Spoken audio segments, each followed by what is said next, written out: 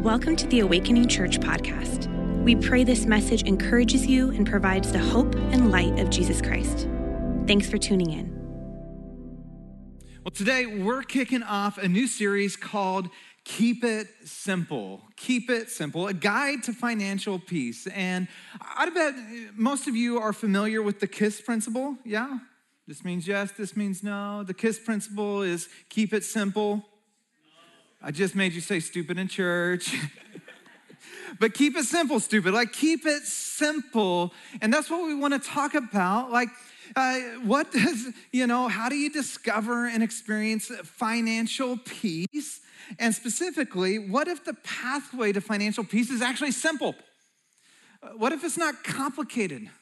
What if it isn't just this kind of elusive carrot on the end of a stick that you're always kind of searching after, trying to somehow get, but you can never quite arrive? What if there is some simple practices that you could embrace today that would then, in return, help cultivate financial peace in your life? That's what we're going to spend the next 3 weeks talking about. Like, how do you experience financial peace? Now, the reality is we all live in the Silicon Valley. And this is what you're thinking, because I know it's how I would be thinking. Is it even really possible to experience financial peace in the Silicon Valley? We don't experience financial peace. We experience financial pressure, amen? It just feels like the most expensive place on the planet to live. It doesn't just feel that way, it pretty much is. And so is it even possible in the midst of the heart of Silicon Valley to truly experience financial peace? Now, for us, and many of you have experienced this, but most of us live in this so long, we've forgotten that this isn't normal. The minute you come to Silicon Valley, you notice that there is a pace to the valley, right? There's a pressure to the valley. Some might call it a hustle to the valley. There's a Silicon Valley hustle going on. And if you're new, you're like, oh my gosh, this place is going. And the minute you step outside of it, even if you drive to Santa Cruz, you realize it changes. And I want to talk a little bit about the Silicon Valley hustle, because the reality is as long as we're caught up in the Silicon Valley hustle, we'll never actually be able to experience financial peace. Here's what the Silicon Valley hustle is. The Silicon Valley hustle begins this way: success at any cost. Like, I gotta have success, and so I'm gonna climb the corporate ladder, I'm gonna work really long hours, and it may come at the expense or at the cost of my family. It may come at the expense or the cost of emotional well-being or my health or key relationships or my spirituality. It's success at any cost. As a result, this is kind of our motto in the Valley, is busyness as a badge of honor, right? We're hustling, we're going, and so how are you doing? Busy, right? And if you don't answer busy, something's wrong with you, right? If you don't say busy, you may not be living up to your potential, and you feel like a slacker, and you have to fill every waking moment to be effective. And we wear busyness like it is this badge of honor. And so what it produces, and what happens, or the aim and the goal, is financial freedom is the aim and the goal. We want to be financially free, which means the freedom to do, to go, and to be however I want to be. It's the freedom to do whatever you want to do, whenever you want to do it. Maybe it's to retire young. Maybe it's to own a nice house. Maybe it's to drive the right car, to take all those trips financially free. Like, oh my gosh, wouldn't it be amazing to be financially free? And we get to see different people in startup world that we look at and who have made it, and like, oh, to be free. Here's what's interesting. We seem to think that if we could be financially free, we'd experience financial peace. Those two are not the same. In fact, there's plenty of people who are financially free who have no peace.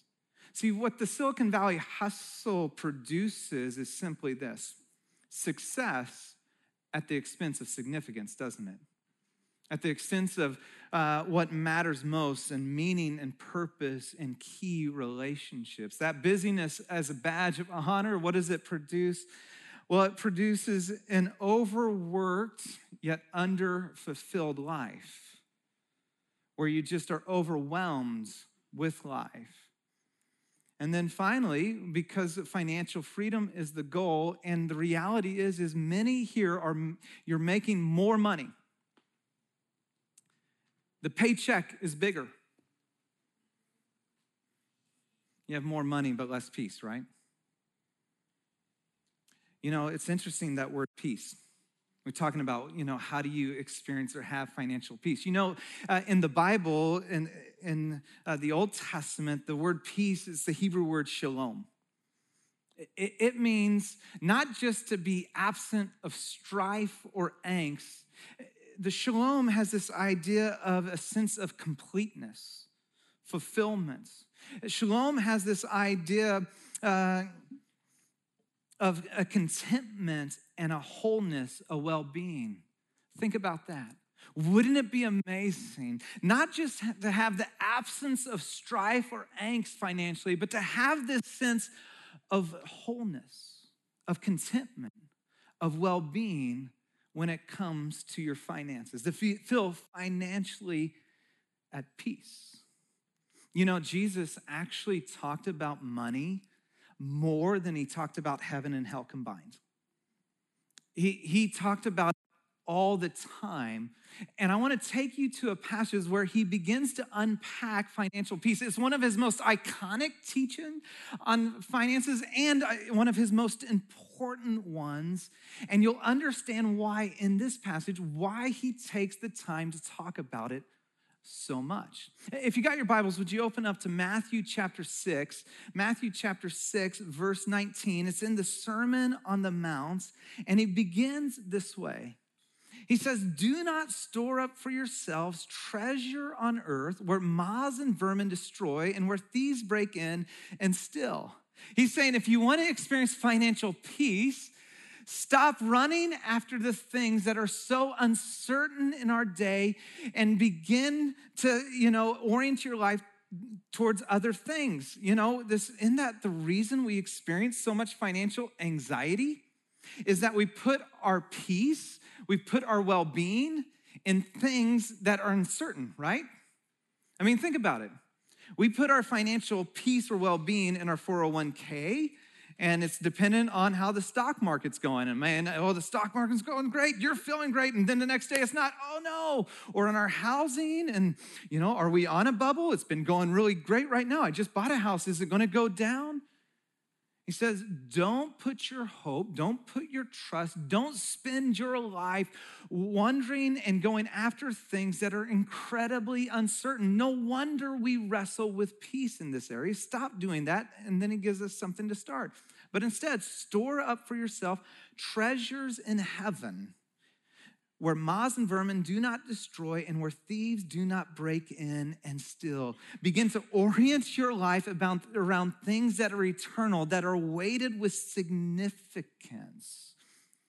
It's interesting. I think one of the great seductress of the soul is external success at the expense of eternal significance. And that we run after these things, and then you look up and you realize you're caught in the hustle, and we find ourselves empty no matter how much is in the bank account. And then Jesus does something that's so incredible. This next line is so powerful, and he begins to explain why. He says, "For where your treasure is, there your heart is also." Whatever you value most has your heart. Where your treasure is, your heart follows. So you may have never thought of this before, but your heart has like this invisible line connected to your bank accounts. And wherever you spend your money and time and resources, your heart naturally gravitates towards it. It's this invisible law of the universe. Said another way, wherever your money goes, there your heart follows. Whatever you give your money to, you can't help it. Your heart gets connected to it. And he's saying, be so careful and wise about what you put your hope in, what you treasure in, where you invest your money, because that is the place upon which you'll either live under financial pressure or experience financial peace. Here's what's fascinating. Jesus doesn't want your money. We don't want your money. In fact, that's one of the things I just want to say right at the beginning, because the minute we start to talk about money, there begins this wall and like, oh, the church just wants my money.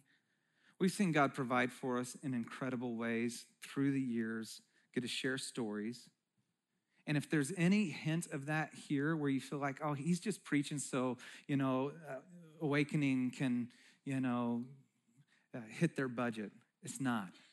And what I want to invite you to through the rest of this sermon is if that's where you're at, don't give here. And I really mean it, because what God has for you is so much more important.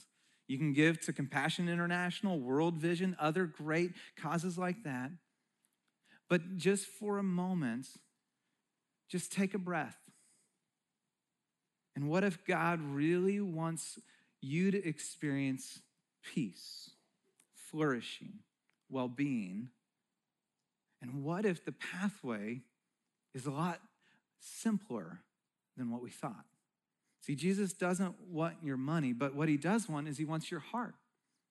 And what he knows is that wherever you give your money, that has your heart. Whenever that goes, wherever your money goes, there your heart follows. So to be honest, if you don't like where your heart is, or if you want your heart connected to something, you might think about giving money in that direction. If you want to have a heart for the poor, you're like, man, I just wish my heart was more broken for the poor. Begin to give to places that serve the poor. Begin to give your time. You'll find all of a sudden you care way more about the poor. Why? Because wherever your money goes, there your heart follows. And so, the pathway to financial peace is simply what we have to do in our area, in our world, is we have to reverse the order. In fact, that's the title of today's sermon, Reverse the Order. Would you say that with me? Reverse the order. Now let's pretend like you really meant it at this moment. Let's say that in 1, 2, 3. Here's the thing. We've been caught up in the hustle of Silicon Valley, and Jesus is teaching us a new way to be human, a new way to go about life, a new way that is going to get you new results. And so we have to reverse the order. Well, what's the old order? The normative way that we go about things, the normative way that we spend our money is first, we consume what you make, right? Whatever you make, you consume it. Then you save if you can. Right? And so I'll save it if I can, and then I'll give if there's any left over. That's the order that we live off of and we, go about. In fact, in America, think about this. The average American lives on 110% of their income. I'm not the best mathematician, but that doesn't work. The average American buys 40% of things they cannot afford. The average American, or 60% of Americans, don't pay off their credit card debts. College students, you're not exempt. And we all know that there's such an issue with graduating with such immense college student loans. However, 80% of college students graduate with credit card debt. You know why? Because on freshman orientation day and there's credit card companies handing out credit cards like candy to every freshman, and you don't know how to steward your money wisely and well. The normative practice: consume what you make, save if you can, give if there's any left over. Simply reverse the order. Listen, financial peace is simple. It doesn't mean it's easy, but here's how simple it is. When I was 10-ish, maybe a little bit younger, my parents taught me the order for financial peace. So as a 10-year-old, I could understand this. In fact, they got me 3 jars. This is the literal jar. Yes, I had dinosaurs on it. Thank you very much. And 3 jars, and they taught me the order for financial peace. It's so simple. And one was give first. I had a jar that just said give, and then it had 10%. And right next to the give first in your notes, I want you to write 10%. The second jar, and this is the jar, is save second. And mine has a bike. So at 10 years old, I was saving for a bike. And right next to save, write 10%. And then the third jar, their jars, it said spend. In ours, we're just going to say live on the rest. And right next to live on the rest, write 80%. That you give first, we got to reverse the order. You save second, you live on the rest. You give first, you save second, you live on the rest. Say that with me. Give first, save second, live on the rest. That is the pathway to financial peace. It's not complicated, but it is tough, and it goes against what we are doing in our culture around us. And what we're going to spend the next few weeks is we're going to talk about each of those areas. Today, we're going to talk about giving first. Next week, we're going to talk about save and invest second. Our final week, we're going to talk about living on the rest. And the interesting part is the minute I said give first, save second, and I began to put some of those numbers there, right? 10%, 10%. 80%, you're like, Ryan, I cannot do that. Don't you know where we live? Didn't you just talk about the financial pressure? Friends, I get this. I'm living in the Silicon Valley on a pastor salary, not a high-tech salary. It's different, by the way. Just thought I'd let you know. It's different. A little less. Okay. And by the way, I wouldn't trade it for the world. We do this as a family. It was instilled as a young boy, and it is so powerful. I want you to get it. But we wrestle with this. I can't afford to be generous. And the truth is, when you understand the genius of generosity, you'll understand you can't afford not to be generous. Like your peace is at stake when you're not generous. Your happiness is at stake when you're not generous. Your overall health and well-being is at stake. You're like, Ryan, those are really big things to say. Well, I didn't fully say them. Jesus said something. He said, it is more blessed to, it's in your notes, you can cheat, by the way. It's more blessed to than to, interesting. Circle that word blessed. There's a couple ways you can define that. One is it's more happy. It's happier to be a giver. As one who loves to receive gifts, especially on Christmas as a kid, and especially expensive gifts. I love expensive high-tech gifts. I'm like, is it really happier to give than receive? I don't know. I just so enjoy gift receiving. The other way to interpret that word is flourish. I like that one. There is a flourishing of those who are generous than those who are not, is what Jesus is saying. There's a way of life where there is that shalom, that well-being, that contentment, that wholeness that comes when we live a generous life. The proverb says it this way: one person gives freely, yet gains even more. Another withholds unduly, but comes to poverty. A generous person will prosper. Whoever refreshes others will be refreshed. Now, here's what's fascinating. Christian Smith and Hilary Davidson's professors at Notre Dame decided to do a research project on generosity, an extensive project. And out of it, they wrote a book called The Paradox of Generosity. This is their conclusion after viewing all the data points and the research. Here's what they said. If Americans want to become happier, healthier people who live with greater purpose, suffer less depression, and enjoy more personal growth, one way they might better accomplish that is to learn to be more generous. The scientific evidence shows clearly that more generous people are doing significantly better in their lives in many important ways. That is incredible that the best research today confirms what Jesus said 2,000 years ago and the Proverbs said 3,000 years ago. I don't know. Maybe God knows what he's talking about.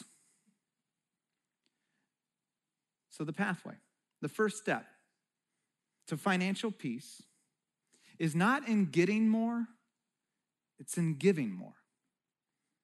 It's not in accumulating more and somehow I have to have more in the bank account. It is a new way of looking at what you have and saying, no, how can I give it away and be more generous?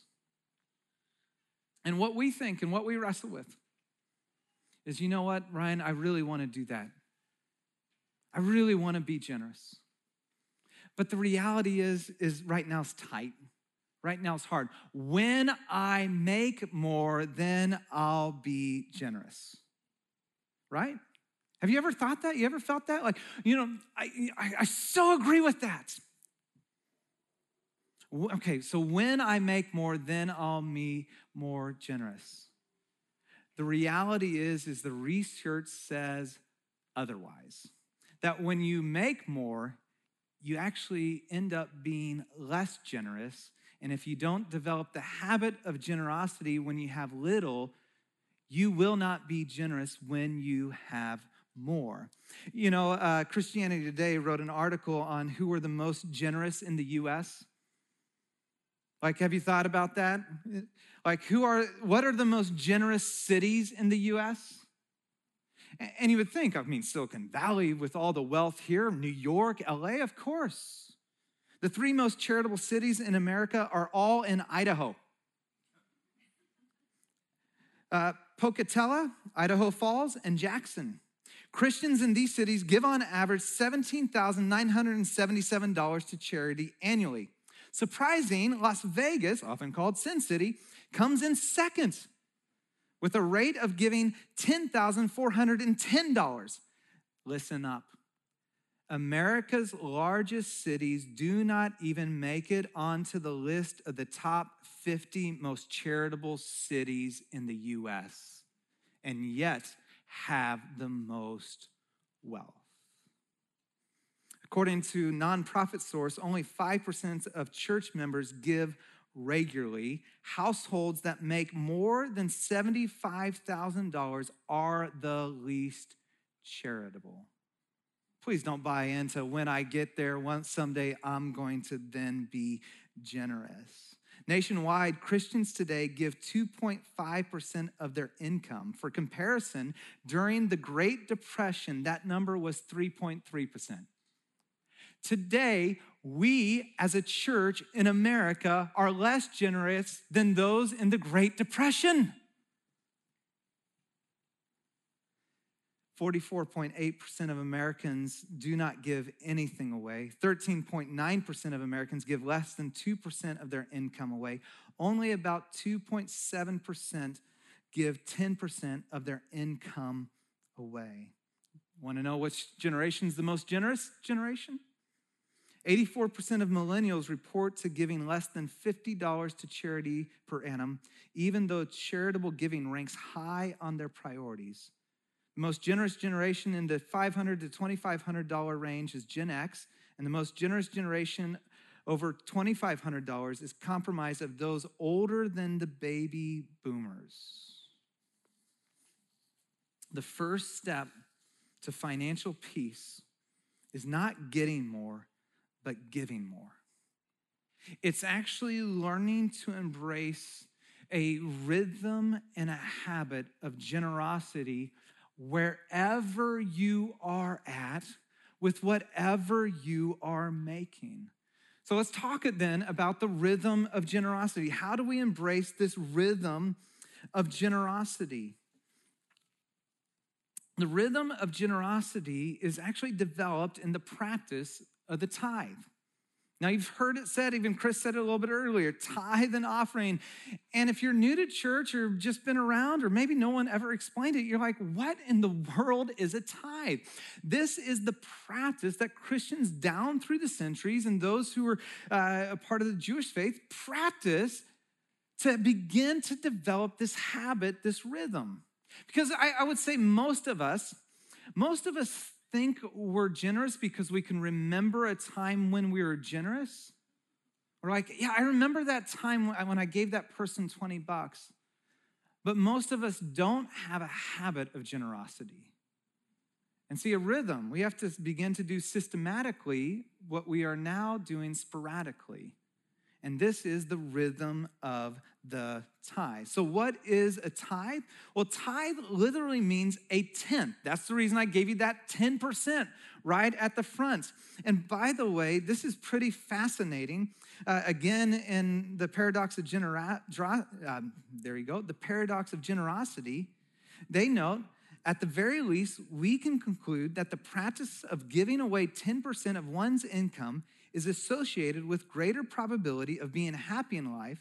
Stated in reverse, Americans who do not give away 10% of their income run the significant risk of ending up less happy than they might have been otherwise. In fact, as a group, they are less happy. Flourishing, interesting. In Leviticus, this is the way God says it, a tithe, he calls for a tithe of everything from the land, whether grain from the soil or fruit from the trees, belongs to the Lord. It is holy. See, tithing isn't giving, it's returning back to God what's already his. It's already his. It's not really being generous, it's just being obedient. This is what God calls us as followers of Jesus for our own flourishing. Now, that's the Old Testament. What does it mean in the New Testament? The Old Testament was percentage-based, 10%.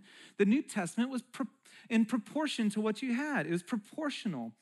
Irenaeus, the early church father, said the Jews were constrained to a regular payment of tithes. Christians who have liberty assigned all their possessions to the Lord, bestowing freely, not the lesser portions of their property, since they have the hope of greater things. It's like, God, it's all yours. All that I have. Think about this radical, instead of it's mine, God, this is all yours. And how do you want to use it? How do you want me to steward it? You know, when we began Awakening, we began with the principle that as a church, not just as leadership, we're going to give at least 10% of what comes in outside the doors of our church to serve our community around us. Now, I remember I had financial people, really nice, well-meaning financial people, Christian financial people telling me, Ryan, do not do that. Don't do that. And I said, excuse me, why? You need to focus, this is a startup. You need to focus all of your funds on really growing this church and spending all. And by the way, you recognize that you have a church, a bunch of young people. I don't even know if you're going to make it financially anyways. Thank you. Okay, I love the vote of confidence. But I believe you can't outgive God and that we're just going to be obedient. And I don't ever want to ask or call people to things that I'm not personally doing and that we're not doing as a church. So we started out day one. And every year we've given at minimum, but many years much more than 10% outside the doors of our walls. It's been incredible to see how God has provided, and we've never been in need as a church. And so when we began, we started on this campus, and we had an immediate ministry. And you've heard this said, if you've been around, that Del Mar is more than a place to meet, but a people to love.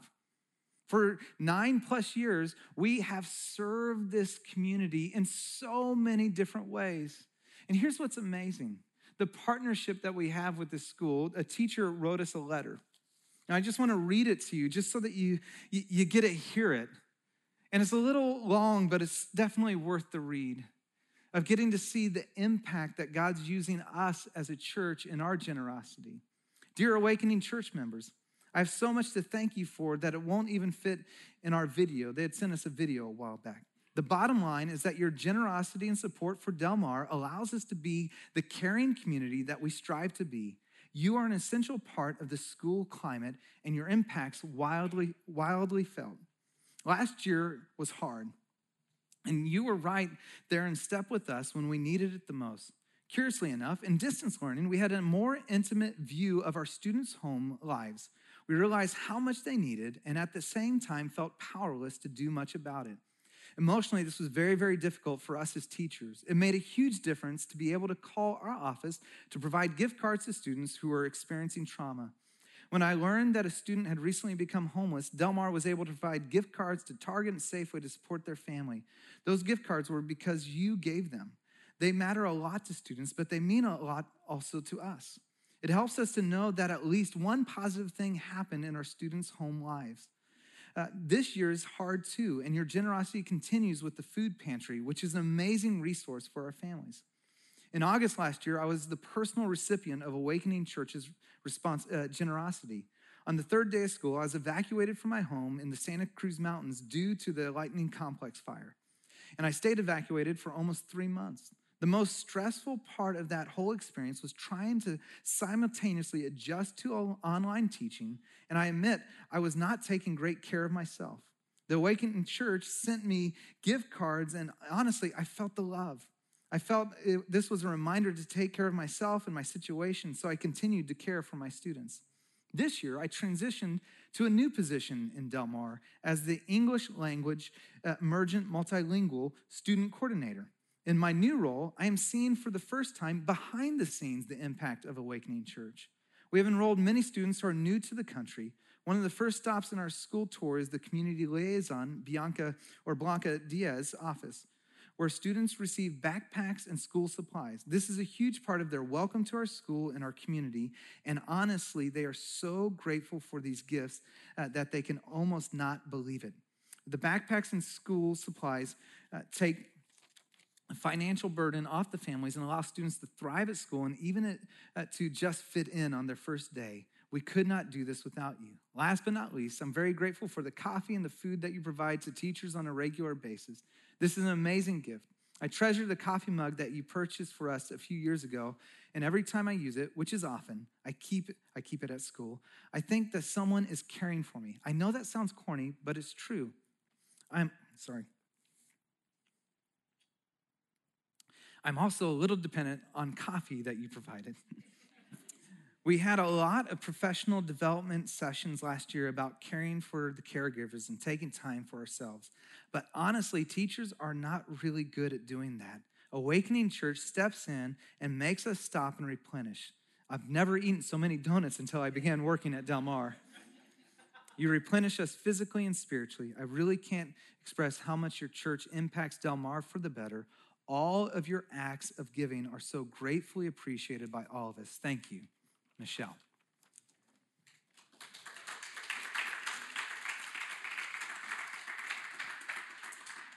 That letter is because we as a church made a decision on the front end, long before we knew whatever would come in, that we're going to give at least 10% outside of our doors.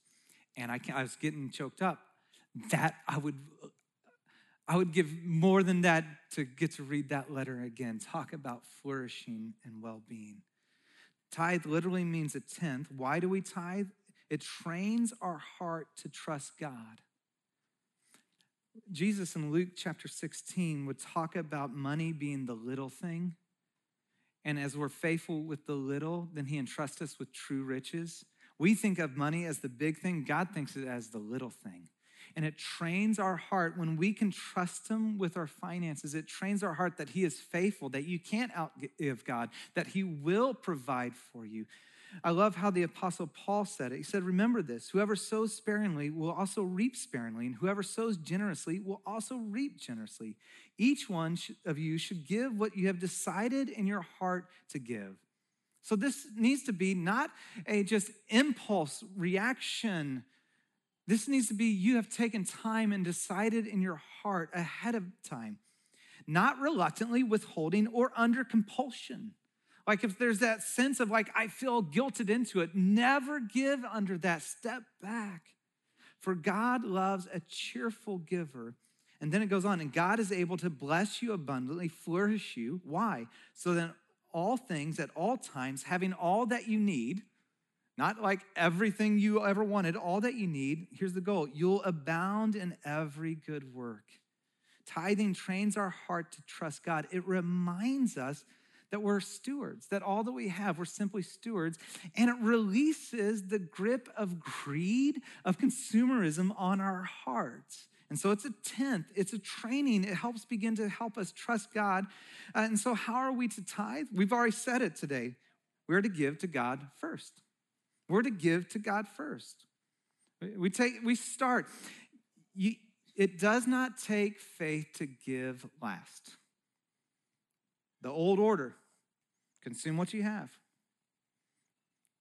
Save if you can. Give if there's any left over, and chances are, if you're living on 110%, there's nothing left over. You begin to give first. I believe give to wherever you're spiritually fed first. But you just begin to give, okay, God, I'm going to give to you first. Now, for some, by the way, 10% is way too big right at the beginning. Okay, start with 1%.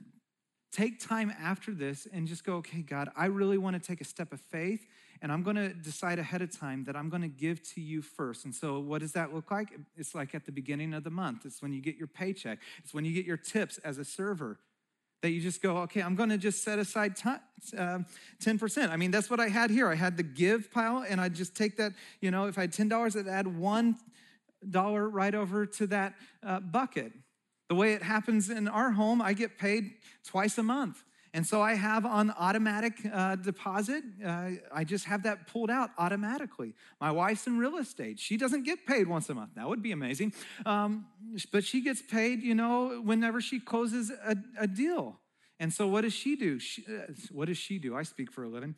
Anyways, she writes a check every time she receives, a payment there.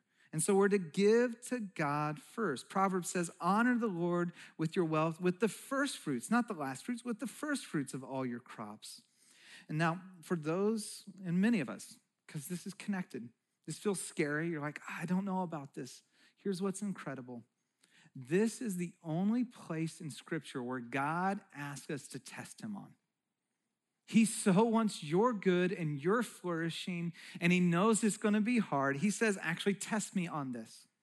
Would you test me? Would you try me? Notice what he says in Malachi 3:10. Bring the whole tithe into the storehouse, that there may be food in my house. Test me in this, says the Lord Almighty, and see if I'll not throw open the floodgates of heaven and pour out so much blessing that there will not be room enough to store it. Jesus says, say it this way, give and it'll be given to you. Good measure, pressed down, shaken together, running over, will be poured into your lap. For with the measure you use, it will be measured to you. And I've seen God show up in such significant ways in people's lives. And remember, blessing is flourishing, wholeness, well-being. I've seen God show up financially. There's a couple one time we were talking on this years and years ago, and we're talking about, okay, being generous, and they're like, okay, we've never given. We feel like God is calling us to finally begin to give, but here's where we're at. We have, I think it was like $30,000 worth of medical bills. We don't know how to do that. We're not sure how we're going to pay for this. But we're going to take this step, and we're just going to start to give what we have. Here was amazing. They came back the next week. They're like, our medical bills got covered. They got to see, when you take a step of faith, you get to see a God who's faithful. Now, he doesn't always answer in that way.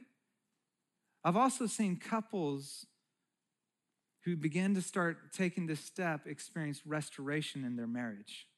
Why? Because wherever your money goes, there your heart follows. And as they began to say together, we're going to begin to give and pursue after things of Jesus, it began to unite their hearts. God says, test me on this. I want to help you live out from financial pressure to financial peace. And actually, we have a little thing. I want to test you on this, the stewardship challenge. Would you take 3 months and take God to the test? Tithing, it says here, trains our heart to trust God. The Bible says we can test him on this. And so would you write in here, say, I or we have decided to honor God with the first and figure out that percentage. Remember, decide in your heart. You don't need to fill this out today. Take time and fill this out and go, maybe it's 1%, maybe it's 2%, maybe it's 10%. I want to begin to give. And remember, if there's anything, hey, it's about awakening, give to a great organization. Just start giving. Sign it. Here's what we would love. We'd love just to partner in prayer with you. We ain't tracking anybody. I don't know what anybody gives around here, by the way. Write your name. We just want to be able to pray with you. And as you see God show up in your life, we want to celebrate with you. We'd love to hear those stories. Would you take the stewardship challenge? God says, test me on that. For some, I want to give you one other resource. My dad wrote a book called The Genius of Generosity. And for you want to kind of dive into this a little bit deeper? Hey, we'll give you this book. We have it in the back, and would love to give you this book. It's a great little, it's a short read. Look at that. You can read that, right? You can do that. I was a speed reader. I just finished it. But we would love, love, love, love to give you this book to help you grow. Isn't the way that we've been doing finances not working? And aren't you tired of the pressure and the pace? What if it's so simple, a 10-year-old